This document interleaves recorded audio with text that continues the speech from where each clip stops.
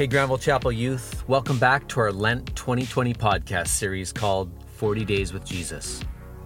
Whether you are waking up early to read your Bible or fitting it into some other part of your day, I hope that our Father God is filling you with His love, His joy, and His peace as you consider the meaning of Easter, of Jesus' amazing gift on the cross for us, and for what it means for your life out in God's world.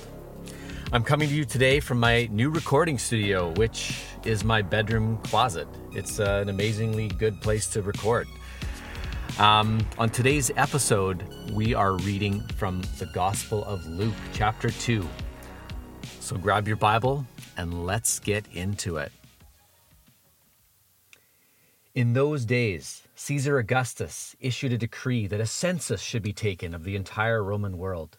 This was the first census that took place while Quirinius was governor of Syria, and everyone went to his own town to register. So Joseph also went up from the town of Nazareth in Galilee to Judea, to Bethlehem, to the town of David, because he belonged to the house and line of David. He went there to register with Mary, who was pledged to be married to him, and was expecting a child. While they were there, the time came for the baby to be born, and she gave birth to her firstborn, a son. She wrapped him in cloths and placed him in a manger, because there was no room for them in the inn. This is a classic Christmas reading, and we hear it read every year. When I read it, I can't help but picture kids dressed in bathrobes and with tea towels on their heads in a Christmas pageant. I don't know about you. It's the story of Jesus coming at a real time and a real place in history, on a real night with real parents. Remember, Luke is recording the events as accurately as possible by talking to eyewitnesses who saw it and lived it. The night of Jesus' birth is pretty crazy. There's angels showing up to lowly shepherds who are sleeping in the hills with their sheep. They announce that a little baby who is born nearby, very humbly among animals in hay in a manger, probably like how their own children were born, was going to be God's Savior, bringing peace to the earth. So the shepherds go and see, and then they return and they tell others. They actually might have been some of those eyewitnesses who is retelling the story that Luke heard from. So in verse 21 to 40, we then see Mary and Joseph following their Jewish customs by presenting Jesus at the temple in Jerusalem for circumcision and to offer their thanks to God for having a child. So on this day, two elders named Simeon and Anna suddenly show up to greet the baby Jesus. It probably came as a shock to Mary and Joseph to have Simeon and Anna take Jesus in their arms and speak words about this baby becoming God's Savior of the whole world. Just like it can be hard for us to believe everything about Jesus.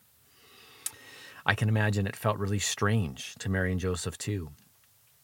Being visited by angels who announced his birth, meeting shepherds, reporting that they'd also seen angels, and then this day meeting Simeon and Anna who spoke predictions of who Jesus would become. It was a lot to take in. I think it actually still is today. As chapter 2 ends, we see a rare scene of Jesus as a boy who's 12 years old. He's been on a family road trip, like many of us have. They've gone to Jerusalem to celebrate the Jewish festival called Passover. But they get separated. For a whole day, it says, they don't know where their boy Jesus has gone. Meanwhile, Jesus doesn't seem to be worried. As a boy who's 12, it's clear that he knows his Bible really well, and he's totally caught up in this visit to the temple. When Mary and Joseph find him, he's absorbed in deep conversation with the religious teachers. And it says, everyone who heard him was amazed at his understanding and his answers. At age 12, I don't think I knew a lot about my Christian faith or my Bible. Maybe you can relate. This scene of Jesus as a boy can help us appreciate that kids and youth are capable of amazing things when they give their attention to God and learn about their faith. In Jesus' Jewish culture, kids grew up going to the synagogue to learn the scripture, of memorizing the scriptures as part of their daily routine. Following and knowing God was a regular part of their lives. The scene of Jesus as a boy can encourage us today, I think, to focus our attention on knowing God and making scripture and prayer part of our daily routine. So as youth, I want to encourage you to be like Jesus and learn to focus your attention on being God's follower. So, this leads me to my question for the day. Here it is.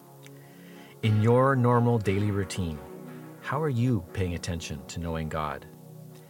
Mary and Joseph, the shepherds, Simeon and Anna, and even the boy Jesus show us that when people tune their attention to God, God is near, and He shows them how to be involved in His purposes. So, how are you paying attention to knowing God today? Secondly, here's my prayer idea for the day. Ask God's help in paying attention to Him, in being close to His words and His ways for your life. He really does want to guide you closely like a good father. Well, that's it. Thanks so much for listening in today. I hope that you've enjoyed it and been a little more inspired to seek the Lord in Scripture and to tune your heart to the ways of Jesus during Lent.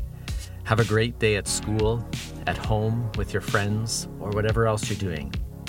See you next time right here on our 40 Days with Jesus podcast. Have a great day.